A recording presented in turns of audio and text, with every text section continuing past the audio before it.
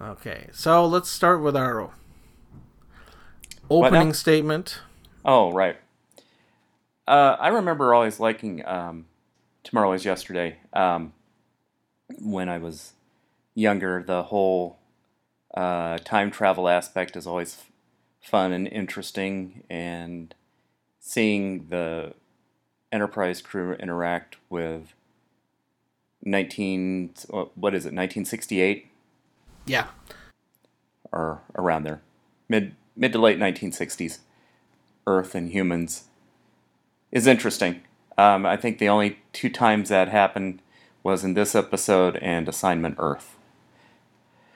And whether or not it holds up upon rewatching many years down the road, I would say that it holds up, reasonably well. The way they do the time travel, the Lightspeed breakaway thing is pretty much ludicrous, but that's a case where you have to suspend disbelief. The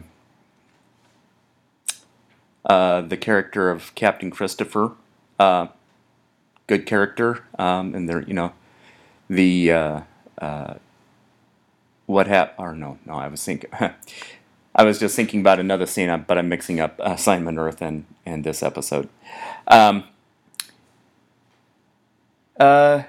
Yeah, I'll leave it there and let one of you two guys chime in. Okay, I guess I will jump on there next. I would have to agree with that. The whole idea is just fun, and it leads out of a little bit out of the end of the Naked Time when they turn back the clock there. So you kind of I forget if there was influence there or not, but it watching it seems like there's just a little bit of that, which is good. The mechanics of it, the way they handle time travel is certainly by any standards of science fiction really clumsy. Yeah. And especially becomes really awkward when they do that bit where they beam him back into the fighter jet. Oh, right. And then he appears back in there again, and then the Enterprise disappears, and you just like, what? It doesn't make any sense. And so that stuff you just have to kind of forget about a little bit. But I just remember from kind of a nostalgic haze, watching this one and seeing being blown away by the sight of the Enterprise up in the blue sky of Earth. Just kind of hanging there. It just seemed crazy. Maybe because it was something you never saw in the original series, but the idea that the Enterprise is just kind of hanging out in the lower atmosphere, and that they had gone through this small catastrophe and been thrown back in time. It's very compelling, and I think it is a very, very good opening teaser, and I really enjoy that, and that was always a great hook for the episode. I also really enjoy the scenes where Captain Christopher is shown around the ship. And right. They talk to him, and it's underplayed just enough that you kind of buy it. He's definitely kind of very earnest, and yet also doesn't overdo it. I enjoyed him quite a bit, even though, again, if you've seen enough Star Trek, you just keep having these thoughts over and over again, like, why are you showing him all this future stuff, you fools? And that's and then finally Spock starts to figure out, like, oh shit, we shouldn't be doing this. But Kirk's just like, hey, this is cool, I'm going to show him all this neat stuff. So and it's hard not to get caught up in that. Well, and not the least of which was telling Captain Christopher that his as yet unborn son would be the first pilot. What was it, a manned Jupiter mission or something like that? Saturn probe, yeah. Saturn probe, yeah. Yeah, there's a lot of real head scratchers with that, and But they are trying, and probably somebody could come out and say that Doctor Who at that time had handled this better. But that's Star Trek for you. This was one of the very first times time travel had ever been dealt with. Yeah, and my reaction to it on watching it, I had the same nostalgic. I remember thinking how cool this episode was for very similar reasons to what you both expressed, and not only the time travel idea, but the visual, the striking visual image, and all of that. And I think that, I think it's still this. Actually, for me, I expected this episode to be a big bore for me, and it wasn't. It wasn't nearly as much as I had expected. And I think it's actually a well told and well written episode. I think it does rely too much on the novelty of the time travel and the idea of coming back to present day Earth, and it doesn't really seem to treat any larger themes. It doesn't seem to be engaging with ideas the way that I think the best episodes do, and so for me that's a strike against it. But it and so I did find myself getting a little bored with this one. Watching it again, but it did occur to me that, as you both pointed out, that it looks backward. So if you start with the Naked Time, they realize, oh, geez, we've discovered a way in which time travel can happen, and then this episode is sort of fulfilling that promise in a way. And then they raise the possibility, or Spock raises the possibility, as you pointed out, that they could do something that would alter the future, and in fact even eliminate their own existence, and that idea is fulfilled. And further explored in City on the Edge of Forever. And so actually you see this idea or this concept playing out over multiple episodes. And it's kind of cool to think. It's one of the benefits of watching these episodes in order, is that you can see. Now I don't know if it was intentional but I have a feeling that it probably was, that Roddenberry or Kuhn were, they were at least aware of this idea, and so they somehow it got further explored in City on the Edge of Forever. So it's like ultimately it's the concept behind one of the best episodes, or maybe it really the pays best off. episode. Yeah, it really pays off. Where they finally take it seriously. Yeah, that's a really interesting. So it's like as hard sci-fi. Well, it also it's as exploring that just sort of. That sort of dilemma it's kind of interesting. What would they do? They couldn't. Right, if they couldn't get home, what would they do there with this advanced chip and stuff? So there are intriguing things that if you use your imagination, you can really get into. And let's see, there's also the other thing I appreciate about this one is that it's an earlier episode, so the secondary cast gets a little bit more to do, or Sulu actually gets to go have some dialogue. He gets to go down on the landing party with Kirk, and they make a joke about old computers and things like that. It was really interesting, right? It was yeah. It was it's definitely a light. You would have called this, John. You would have called this a Jiffy Trek, maybe. I think it's semi-Jiffy. Maybe semi-Jiffy Trek. I mean, it's serious. It's not completely played for laughs, but it's quite a lighter, jokey. Yeah. And obviously the computer. Oh God, I forgot. So I mean, we should talk about that. We'll save that for Misogyny Corner. What to make of that whole thing? But that's kind of. I'd totally forgotten that was in this episode. Oh God, I had too, and it just made me cringe. But the the jokes, there are many jokes in here. There's the whole thing where Spock is looking at the film and it just says poor photography. I just love that part. Just laugh my ass off. And then McCoy just what the fuck? Poor photography. Yeah, it's great little bit. It's that's what Spock has to say. Yeah, and I was thinking of, I think you both said maybe that Christopher character, his reaction to the future and seeing the Enterprise is understated, and it's sort of in contrast to this. There's a Next Gen episode, an early Next Gen episode where they wake some 20th century Earth people who were in hibernation, and I forget. Yeah, it's called Exactly. the Neutral Zone. The Neutral Zone, yeah, that was Very actually end the of the season season. closer for the first season. And I remember being annoyed by those characters that, oh my gosh, it's just Yeah, their it's really- their reactions it's to, which over the I don't top. know, maybe more accurate, but just I appreciated the subtlety of. They didn't overdo it with having him. Yeah, it's Freak out. It's definitely for me. It depends on what kind of a mindset I'm in. Yeah. So sometimes it's kind of amusing and interesting, and other times it just seems way too much. Yeah, definitely. So, oh, go ahead, Rob. No. I was just wasn't saying anything in particular. Go ahead. You weren't saying anything particular. This is one of those episodes where the new redone special effects are nice. Yeah. Yeah, it's the shots of. I mean, I actually don't remember what the old ones were like, but the shots of the Enterprise going around the sun and the. And I don't, did they redo the ones with the Enterprise in the clouds as well over Earth? Yeah. Yeah, They did. So those I thought looked really good. Yeah. Mm-hmm. Yeah. How about the the airman guy they beam up by accident who has to eat chicken soup? Another example of the jokiness.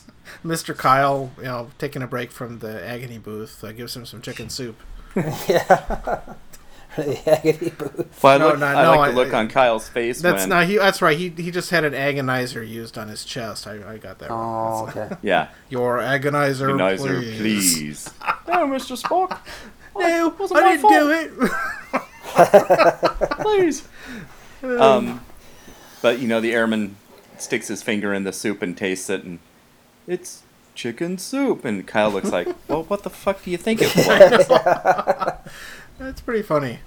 The thing I always wondered is what's the deal with those plastic cards that they shove in? They're supposed It's to be like- data chips. Yeah, just like when they use them on the computer, Yeah. computer records and stuff. It's the same thing. It's their equivalent of a thumb drive or a memory stick. So are we supposed to think that he's holding in this pile of drives and one of them has chicken soup on it? Yeah, it's and he just- shoves it yeah. in and that's sort of ridiculous. I know, Yeah, I it's a little bit less remarkable. Yeah. But it's almost just like a little. It's like there's an automat in the transporter room. Yeah. It would have been better to just have. I mean, I guess in Next Gen they fixed that by having it just be voice commands. Oh yeah, much Yeah. better. Which I'm a little surprised they didn't do that since they already talk to the computer Yeah. anyway. Yeah. So they could have. It wouldn't have taken that big of a leap to do that. But apparently they thought they needed some kind of a physical thing to produce food. Yeah. Well, that's one of the things that I always find interesting about watching original Trek or reading or watching science fiction from, the golden age from the 30s, 40s, 50s. And, I mean, in the 60s, mid 60s, computer technology was in its infancy. There was no such thing as a personal computer, and there is no way Roddenberry could have known where microminiaturization was headed, and what within 10 to 15 years would be. Well, I mean, we're already almost to the point of the level of computer technology that the original series showed. So, And even it's funny. In some ways, almost to in some ways far beyond it. Obviously, look how big the main unit of M5 is. yeah, It's the size of a freezer chest. yeah, Which at the time probably seemed realistic or even cutting edge, yeah. considering how large computers were at the time. Right. Yeah. I suppose it was just maybe too much of a leap to have something like the food dispenser be actually a computer as opposed to the thing that Kirk and Spock talk to and get information from. Mm-hmm. where they actually again had the foresight to have voice command, like we're starting to have now, where you see them all punching buttons and things like that, but the primary way they seem to get information is through verbal commands. Mm-hmm. Yeah. Now, of course, you always assume that there are just certain times when you hear verbal communication out of the computer, whereas when Spock's on the bridge with his blue scanner, he sees all sorts of interesting information there. We all like to think, like, what is he looking at in there? Yeah. It's got to be something interesting. Yeah, you know, I think there was one episode, and I'm trying to remember which one it was, where they showed on the main screen, presumably what Spock was looking at in his hooded viewer. Would it have been maybe the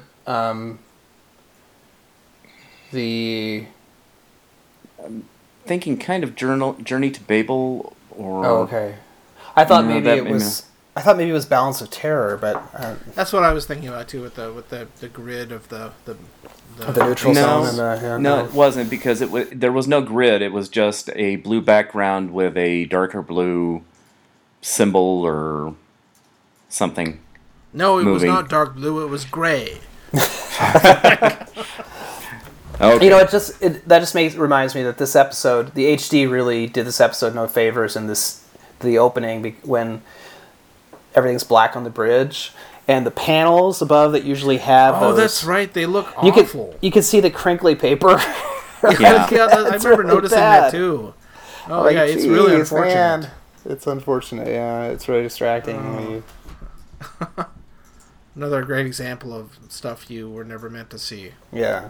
Yep. Not that you can blame them, but No. Well, on a 13-inch black and white or color screen yeah, with, mid-60s reception, it wouldn't have. you wouldn't have Wouldn't showed have up made at any all. difference. Yeah. No. The best broadcast was incredibly low resolution. Yeah. Especially by today's standards. Yeah, and most of the time, the high resolution improves things. Yeah. But yeah, you see some wrinkles. Although, it's a bit of a tangent, but we watched Guardians of the Galaxy with some friends, and they have a widescreen HD TV and a Blu-ray DVD player. And I actually did not like the way it looked, the Blu-ray version of that movie, the way it looked on the HD TV. It was, it actually, it was very crisp, but it actually looked kind of like videotape to me. And it was, something about it really bothered me. The resolution was too high. Maybe it was because it made the CGI really clearly CGI. If I had to guess, there are a couple of possibilities. The one that I would most suspect is that a lot of newer TV displays have these these kind of pseudo high refresh frame rate modes that are supposed to make things look all sharper and make sports and things like that look clearer. Things they basically fuck with the image and do scaling with it, and that's the kind of stuff that's often turned on when you buy a TV because they make them look better in the stores. And if you don't know any better, you leave it all on. Or some people have just gotten, just for whatever reason, that they think that's a better way that things look better, because they've got this fake sharpness to them. It's a common problem with the way that some movies are put out in HD. Also, the high resolution will bring out the grain and the flaws in like older films, and then they will use software to basically scrub it all out to make the picture look clean. And when they do it, it also removes some of the detail, and it makes everything look scrubbed and kind of overly shiny and smooth. Yeah. Flesh tones don't look right, things like that. Yeah. So And how do so- you fix that? Is there a particular setting that you focus on? Or is it Basically, a what bunch you of stuff do have- is you go in those menus on your TVs, and if there's any kind of picture settings or anything like that that are, that have any kind of name like sharpness or I don't know what they're actually called most of the time, but anything that's got an effect, you just turn all of it off.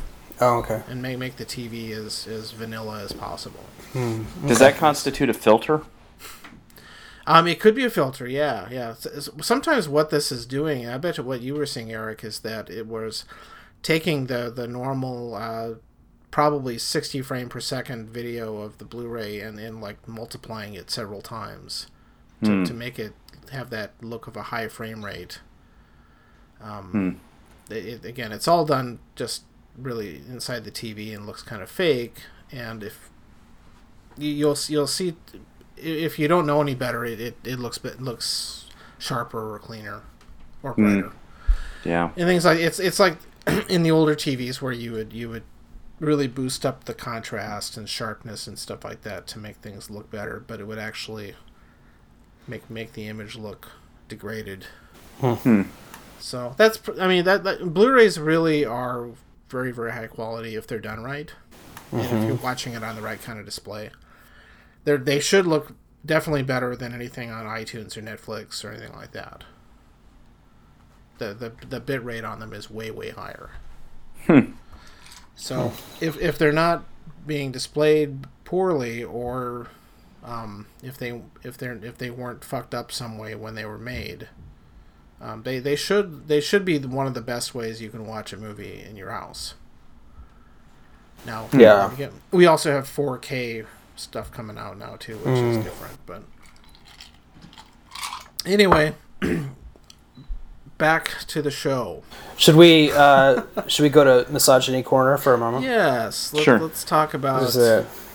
Now so just to preface it, but no, I was just to observe that this episode was written by DC Fontana, and so what does that tell you about the computer that says "dear" and it was made by on a planet where females dominate? And I'm curious what you guys think. Did Roddenberry ask her to put that in?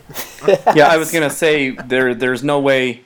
Well, it probably talks about it in These Are the Voyages, but there's no way to know for sure without an account like that, a detailed account of the production, to know who inserted that. To me, that kind of reeks of Roddenberry. Yeah. But especially the background where you hear it's like it was overhauled at a planet where where it's controlled by women. yeah, Yeah, they sort of say it with contempt, like. Oh yeah, they don't say it in a way that's flattering at all. we had to have the computer fixed at a woman's planet. Fuck. well, now when Spock was acting contemptuous, he was acting contemptuous when he said they thought that the computer lacked a personality, and according to his Vulcan mindset and take on very flagrant or very exuberant personalities, the fact that they gave it a female personality such as it was, that would not set well with him. I don't think it was. Doesn't he say unfortunately female or something like that? Just in this and of course it had to be female. Well, if you look at this side of paradise, when he talks, he says outright, I've never understood the female capacity to avoid a direct answer to any question. That's consistent. So yeah, maybe Spock was a sexist. Disappointing. Yeah, that whole thing it's just a bad excuse for some jokes. Yeah. See, it's really something that they could have lost. It's a gag.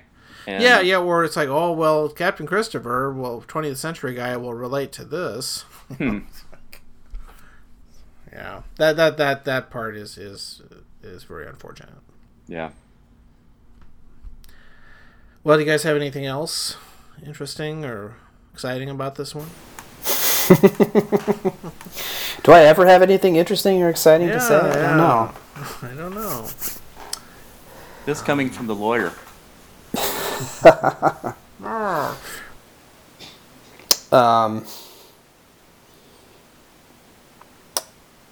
Yeah, I don't think so. I don't have anything. Yeah, it's still very entertaining. It's definitely one I like to watch still. I think it would fall probably, in the mid range in terms of enjoyability and quality. Yeah, and the whole scene when Kirk is being held captive is kind of fun. Yeah. Mm-hmm. Yeah, he tells the truth. I'm going to lock you up for 200 years. And Yeah, right. About right. Except, the thing about that is that you should have said 300 years, because that would have actually what would have been approximately enough time. I was sort of wondering, Eric, whether I knew you would correct the record if it was necessary on that. You let the record show. Computed. Yeah, God. And unfortunately, an unfortunate tendency to giggle. Oh my God. That's awful. Did Neha watch this one with you, Rob? No, I would not have exposed. I would not have exposed her to this one. I think I don't know. I think maybe I'll make her watch one of these coming up here. I mean, she's anything with space or star or she's allergic to it. So I got her to watch The Martian, which she actually really liked. Oh yeah, that's a good. So there's progress being made, but The Martian, yeah, okay, but no, She's allergic to science fiction.